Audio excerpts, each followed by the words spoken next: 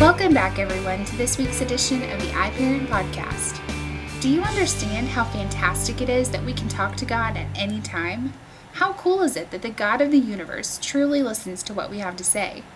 Knowing this, we need to remember to go to God with everything, the good things and the bad, because God loves us and wants to hear from us.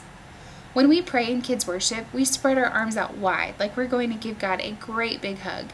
Then count down and clap our hands together before we start praying. This helps us keep our hands to ourselves during prayer, but even more than that, it creates a picture of what our prayers mean to God. When we pray, we are giving Him our attention and our affection, and He loves that. James chapter 5, verses 13 and 16 says, "Are any of you suffering hardships? You should pray. Are any of you happy? You should sing praises. The earnest prayer of a righteous person has great power and produces wonderful results." Prayer is a very powerful thing, and it can yield powerful results. In 2 Chronicles chapters 14 through 16, we learn about a king named Asa. He learned that great things can happen when we trust God and pray, but he also learned how bad things can be when we try to take care of our problems on our own. Take a few minutes this week to read those chapters with your child and talk about the power and importance of praying and trusting God.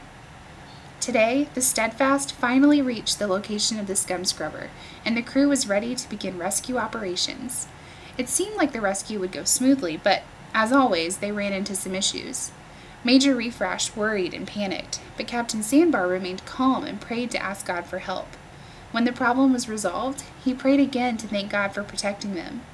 He didn't just pray when he was in trouble. Instead, he practiced our main point: I will pray to God about everything.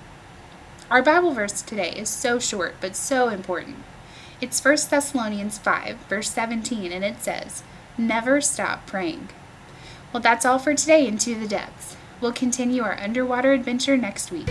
Until then, happy parenting. Know that we are praying for you and cheering you